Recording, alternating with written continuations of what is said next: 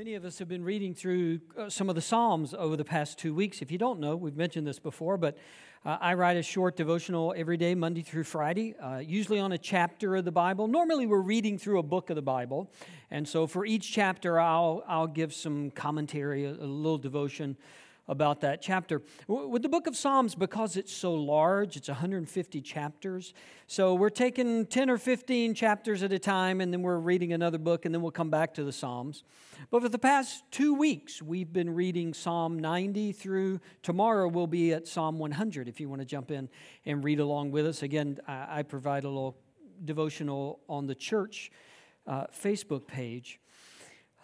One of the things about the Psalms is, and you may already know this, there are several different types of Psalms. They're not all the same. As you may know, the Psalms were songs, they were prayers, they were confessions, they were sometimes read, sometimes sung in corporate worship for the Hebrew children, the Israelites in the Old Testament and New Testament in their worship. So since they're songs, much like music today, there's different styles, right?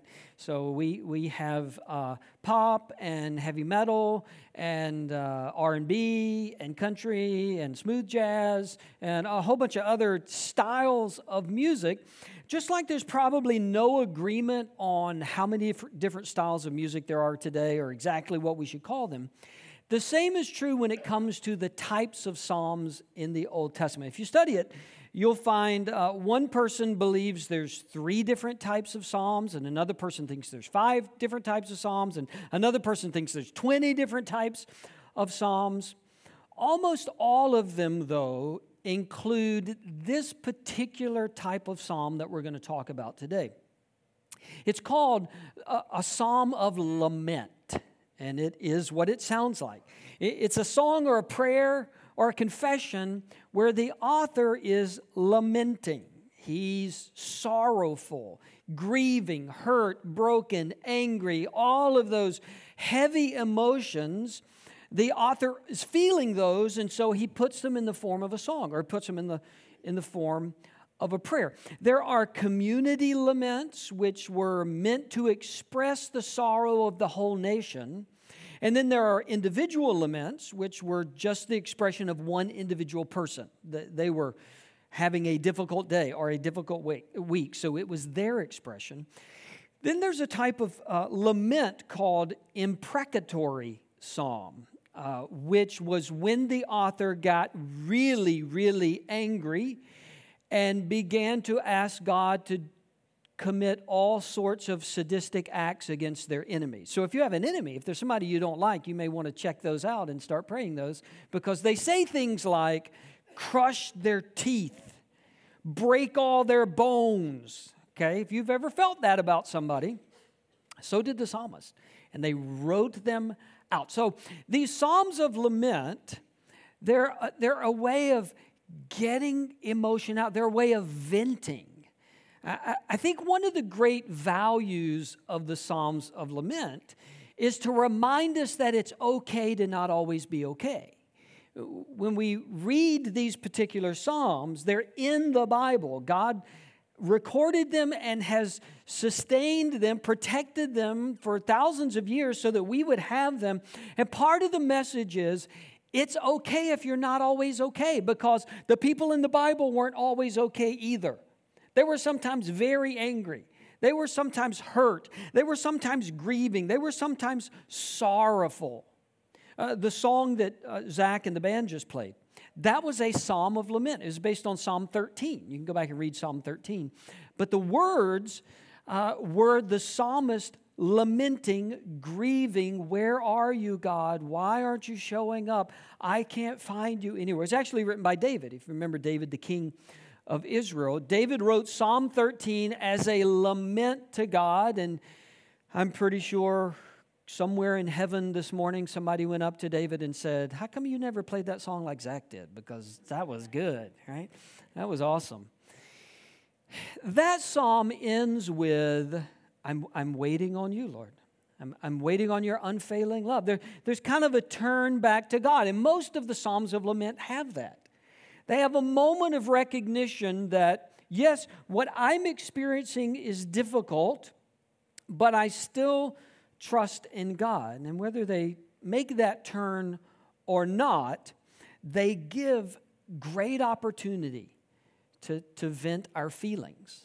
We're in this series, finishing up today, called The Unexpected, about when life takes a sudden turn in our life. Something comes out of the blue. There's some unexpected news. And it's often in those times of unexpected that we just need to get some things out. One of the things the Psalms of Lament help us with is they teach us to be honest about our feelings, because the authors of these Psalms were very painfully honest. This is the way I feel. And it wasn't so much a judgment of, is this a right feeling or a wrong? Should I be feeling this or should I not be feeling this? There comes a point where you have to evaluate that. But evaluating it begins with just being honest about what we're feeling. This is really what's going on inside of me. I really am angry about this. I really don't understand this.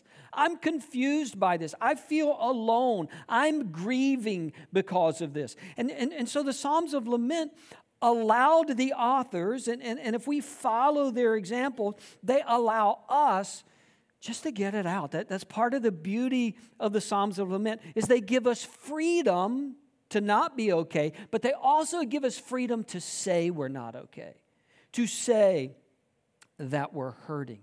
Be honest about your feelings. A part of being honest about our feelings is identifying our feelings.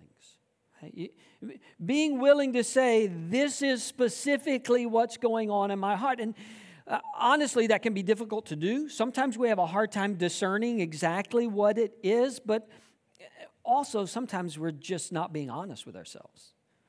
Sometimes we don't want to admit, I'm mad. I'm angry.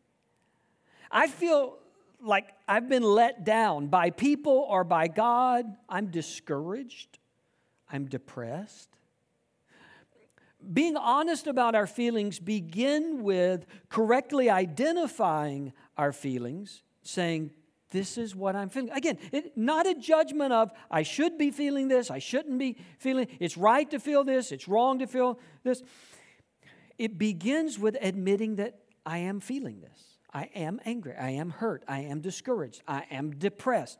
I do feel a sense of rejection. Whatever it is, correctly identifying what's going on in our heart. The Psalms of Lament do that. Sort of the other side, the flip side of that, is we want to be honest about our feelings and we want to correctly identify our feelings, but we also want to trust our faith. We don't want to let go of what we know and what we've trusted and what we believe because we're feeling something in the moment. Feelings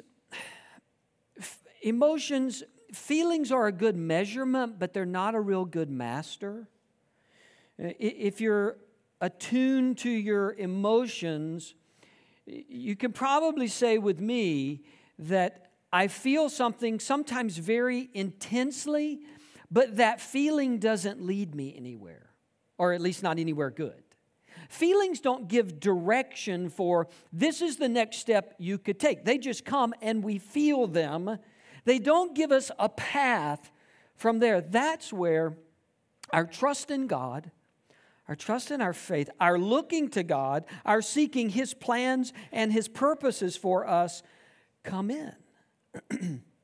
One of the problems with feelings is they change so much.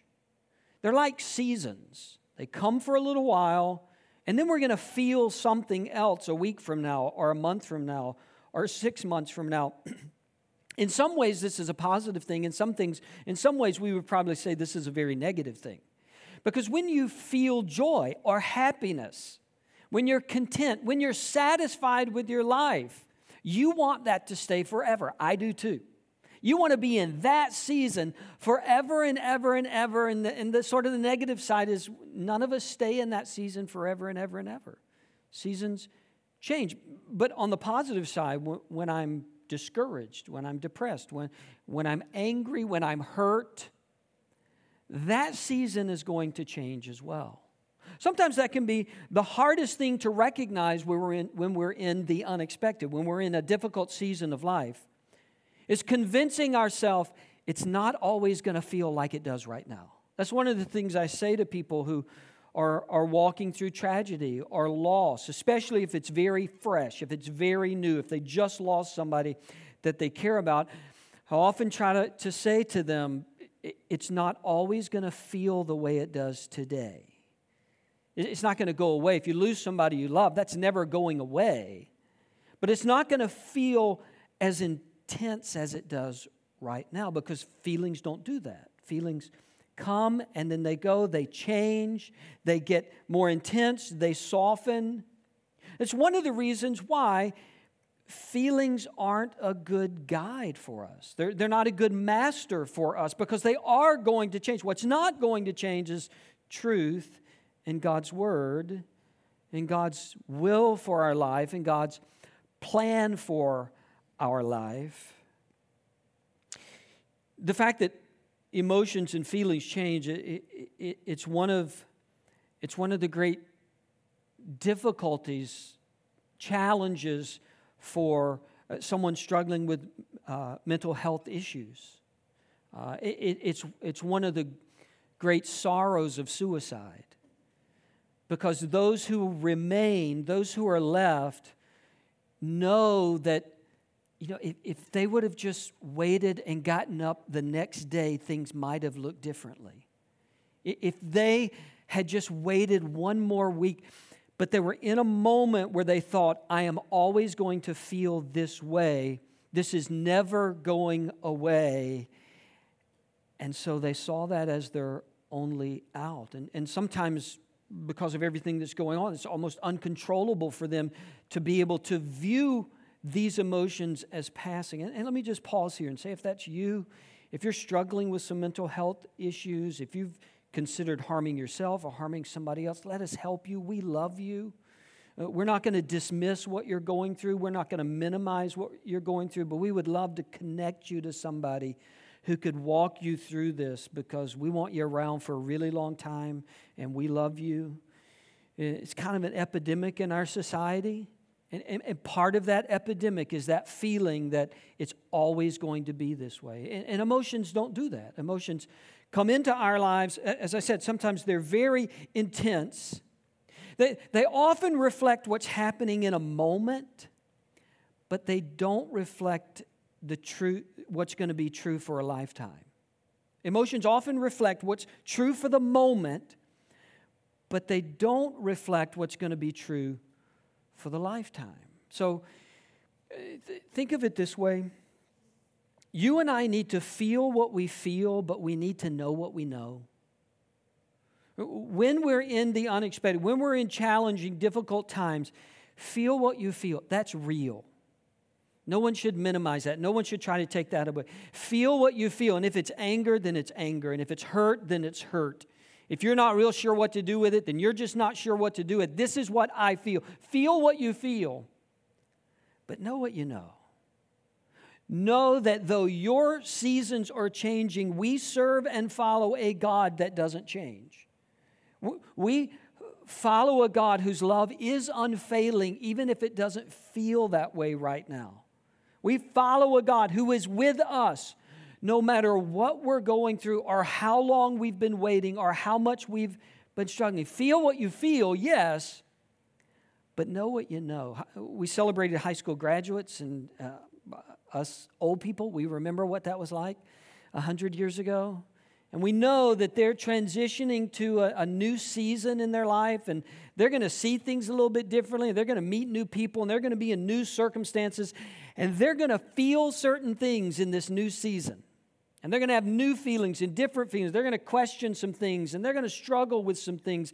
And I would say to you graduates, feel what you feel. Identify it. Say, yeah, this is what I'm feeling, but know what you know. I mean, you got to this point because you know some things to be true. You know some bedrock truths about who God is and what God wants for you. Feel what you feel, but know what you know. And that goes for all of us.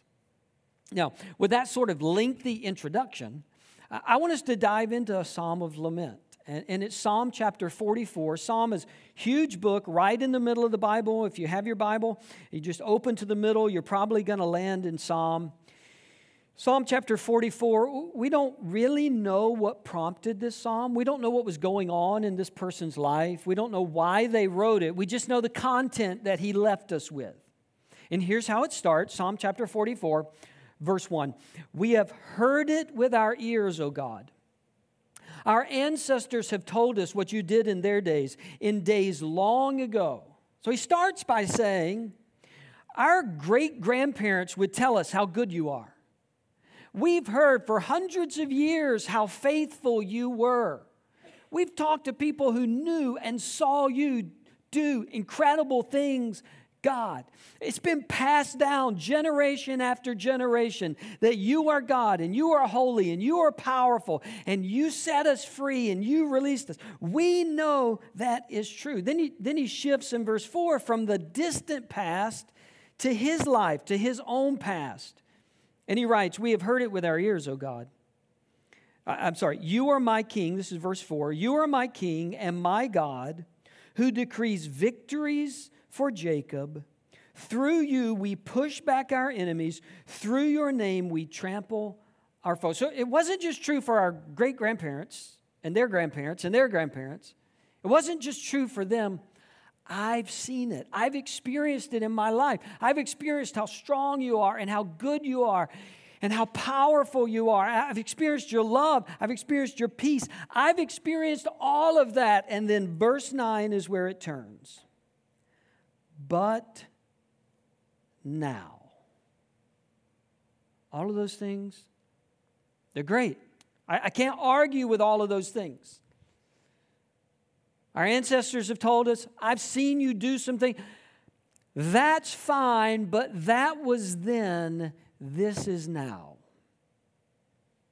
And the psalmist is in the but now season of life. We called this series The Unexpected. We could have called it But Now, right? Because all of us, at some point in our life, if you haven't already, you will, there will be moments when all of the good of the past has happened. And then like switching on a light, but now everything is different. But now I've got questions. But now there's pain. But now I don't understand. That was great, but I'm living now. And it's not great anymore. But now has this weight to it. Right? Maybe you're not sensing the weight.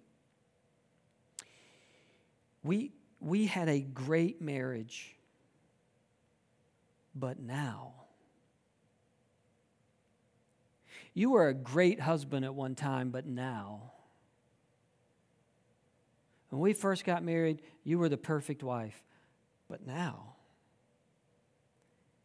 You were a good dad, you were a good mom, but now. You used to be such a good friend, but now, I used to trust you, but now. See how but now changes everything? See, but now is layered with accusation, with hurt, with anger, with questioning, with disillusionment. In some ways, with hopelessness. That was great, but that was then. This is now, and it's not good anymore. But now, God. And some of us have lived through but nows. This is how he goes on in verse 9. But now, you have rejected and humbled us.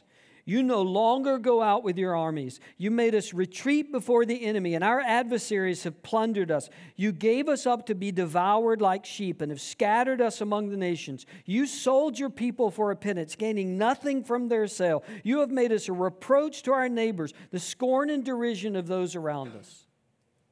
Like, anybody sense this guy's getting worked up a little bit? He's getting a little heated up. I sense that he's starting to point his finger. God, it was great back then, but now you're not doing this and you haven't done this, and look at the situation that we're in, and I don't understand, and I don't get, and it's almost like he argues one line and then he thinks of another one and argues, and then there's another one, and then there was another one, and all of these things are piling up in his life, which is kind of the way grief is. If you've experienced it, you know that grief is not linear. I get it. There's 5 stages of grief. Elizabeth Kubler-Ross was much smarter than I am. I'm sure there are 5 stages, but I've never known anyone who was in grief who just went 1, 2, 3, 4, 5, and they were suddenly out of grief. Have you ever experienced grief that way? Have you ever experienced anger that way? Have you ever experienced heartache or tension where, okay, I just take a couple of steps and I'm out of it now? Grief and heartache zigs and zags and doubles back on itself. And you think you're at step 4, and then you find you're back at 2. And you think the sun's coming out and the clouds come back. That's where this guy is. And we don't know what's going on. We don't know what's driving this in his heart. But he's saying, God, that was then, this is now. He goes on to say in verse 17, all this came upon us, though we had not forgotten you. We had not been false to your covenant. Our hearts had not turned back. Our feet had not strayed from your path. But you crushed us and made us a haunt for jackals. You covered us over with deep darkness. If you haven't used the phrase haunt for jackals in a while, that's a great phrase. Like, you should write that down. Haunt for jackals. Desolate.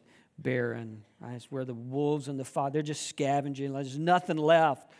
It's just barren. God, that's what my life feels like. And it's not because I've disobeyed you. Did you see his argument? Like, God, we haven't disobeyed you. We've kept our promise to you. We've done what we were supposed to do. He goes on in the next little section to say, if we had disobeyed you, you would have seen it. You'd know it. But we haven't. Why is this happening?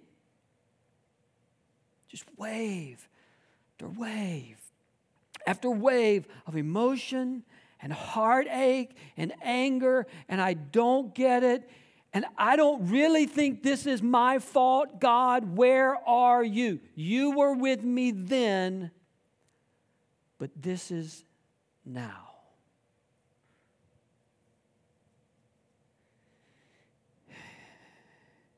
He even says in verse 22, yet for your sake we face death all day long.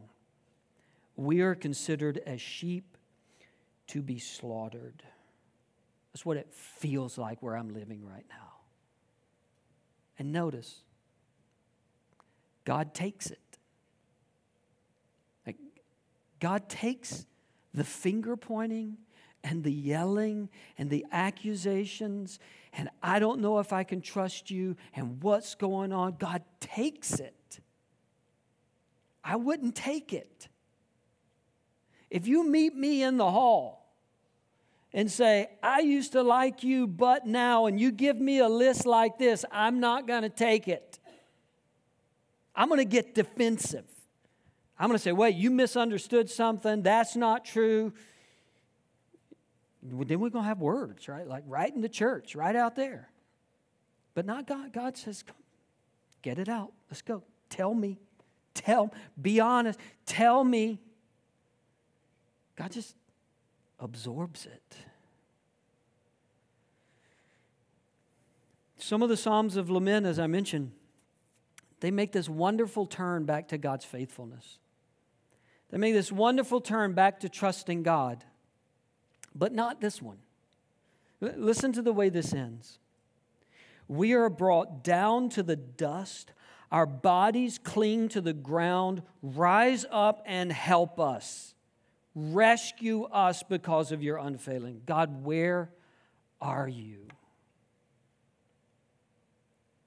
That's not the way it's supposed to end, right?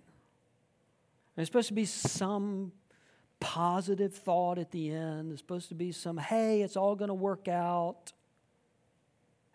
You ever been to a movie or read a book? And in your mind, you know how it's supposed to end, right? They're supposed to get together. He's supposed to come back from war. They're going to find the cure, and he's going to be fine.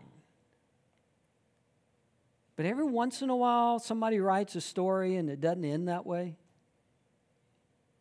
Everything doesn't match up at the end. There's not like some wonderful final moment. Saw a movie a long time ago. I was in seminary. My wife and I, we went to the movies with some other friends who were in seminary. We were all in seminary together. We're going to be pastors one day. We're going to work on church staff one day. So we all go to this movie, and it was before a lot of you were born. So don't complain about spoilers. Right? You've had 26 years to see this movie, so it's just not a spoiler after 26 years. We go see this movie. Anybody watch Summersby? Anybody ever seen Summersby with Richard Gere and Jodie Foster? Just me? Anybody? Yeah, you know what I'm talking about. You know where this went. There's this great story. It's a great drama, and Richard Gere and Jodie Foster are awesome, and you're just sucked in. You're drawn in. And it has the most horrible ending of any movie I've ever watched. Ever. And I like movies. I watch a ton of movies. And the credits roll. And I go, you have got to be kidding me. That's it? It really ended like that. And I remember to this day, we're walking out of the movie theater, and there's this other guy that I didn't really know well. He was a friend of a friend, but he was studying to be a pastor, so he's trying to be spiritual. And he started making this analogy about Jesus and the end of the movie, and I wanted to go, shut up. That was awful. I can't believe I spent 2 hours to get to that. You are kidding me. And then you start questioning everything else about the movie. If you've ever seen one of these movies, read one of these books, then you start questioning, well, maybe what he said back then wasn't really real. Like maybe he didn't really. Of course he didn't. It's a movie. But still, in your mind, you're trying to make some sense of where this thing went. And if we're not careful, we'll do that in our life. The but now comes. The unexpected comes, and it crushes, and it hurts, and we don't know what to do with it. And so then we start looking back, and we start questioning everything that came before it. In life, here's what's going to happen. We're either going to define everything else about our life by that hard moment, by the but now moment, or we're going to define that unexpected moment by everything else we've seen in our life. We're going to take one of those two perspectives. When life gets heavy and hard, we're going to be tempted to define everything that happens in our life by that moment. We're going to say, well, I don't think God has been fair, and so he must not have ever been fair. I don't think God is with me, so he must not have ever been with me. I don't think God loves me because this is, so he must not have ever loved me. Or we're going to say, I don't understand this moment in my life. I don't want these emotions, but I've seen over and over again that God's with me and God loves me, and I'm not going to give up on that. As I'm waiting, I'm not going to let go of what I know. Yeah, I'm feeling some things. I'm going to feel what I feel, but I know some things to be absolutely true about my life. Now, Psalm 44 ends, and he's groveling in the ground, mad at God because he hasn't shown up. And that's the only ending we get for hundreds of years. Hundreds of years go by, and that's it. That's the end of the story, which is what our lives feel like sometimes, isn't it? It feels like I'm waiting. What's the answer? I'm waiting. Hundreds of years go by, and then over in the New Testament, there's this guy named Paul who faced all kind of heartache and all kind of mistreatment and all sorts of pain. We talked about him last week. He had some thorn in the flesh. He had something that was there and it didn't go away. It was always there. And in Romans chapter 8, Paul is writing about suffering. And he says, I consider that our present sufferings are not worth comparing with the glory that will be revealed in us. I know this hurts, but this is not the end of the story. And everything that is suffering right now, there'll be no comparison to the glory that we're going to experience one day. He goes on to write that we and creation, we groan sometimes because we want everything to be made right. We know that God's eventually going to make things right, and things aren't right now. And so just inside of us, cries come out, emotions well up, because we want there to be a better answer. Creation itself wants there to be a better, it knows that God is going to make all wrongs right one day, and we're longing for that day, and we want that day. And then Paul says this in verse 35. Who shall separate us from the love of Christ? Shall trouble or hardship or persecution or famine or nakedness or danger or sword? I don't like it. I don't understand it. I sometimes get angry and I'm hurt and I'm devastated sometimes, but there's not anything that can happen to me in this life that will separate me from the love of Jesus ever. Ever. And then interestingly, Paul grabs a line from chapter 44 in the Psalms. It's one we read just a minute ago. Paul says in verse 37, as it is written, and he's going back to the Psalms, for your sake we face death all day long. We are considered as sheep to be slaughtered. Hundreds of years ago, there was this guy, and I didn't know him, Paul's saying. I never met him, but I feel him. Like I get him. I see him. Because exactly what he said is what I've experienced too. It has been hard.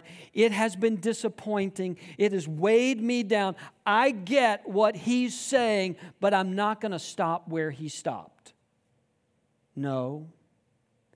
In all of these things, everything he wrote about, everything Paul's ever written about, any suffering that has been or will come, in all these things we are more than conquerors through him who loved us. Paul knew that it was hard and we didn't always feel like adding it to the end, but Paul knew we don't need to stop where the psalmist stopped, because we are more than conquerors through him who loves us. And then Paul makes his own list. For I'm convinced that neither death, nor life, neither angels, nor demons, neither the present, nor the future, nor any powers, neither height, nor depth, nor anything else in all creation, anything else, what's going in your life could be put in this list. What you faced last week, you could put it in this list. What you're going to face next week or next year or 5 years from now, you could put it in this list. Anything else in all creation, Paul says, will be able to separate us from the love of God that is in Christ Jesus our Lord. Nothing. Does that answer all of our questions? No, it doesn't. Not in this life. Does it take away all of our emotion? Not always. Not always. But it guarantees that through Christ, we are more than conquerors no matter what we face. And there will never be a moment in the unexpected that I'm separated from the love of God, whether I feel it or not. Feel what you feel, but know what you know. Know that in Christ you are more than conquerors because of Christ's love for you. You are never abandoned. You are never alone. And he can take it. If you need to vent, just go at it. Point fingers, Get angry. Pour it out. Your God can handle it, and it's not going to change His love for you. We are more than conquerors through Him who loves us. And one day,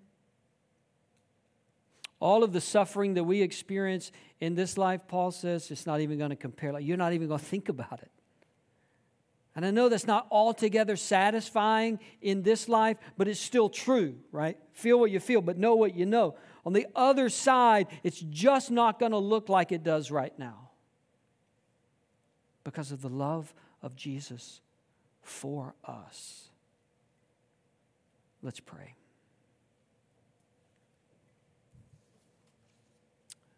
God, we're like the psalmist. We're like Paul. I mean, we get these guys. We get it. We know what it's like to hurt, to question, to get angry, to be devastated. The unpredictable nature of grief and sorrow.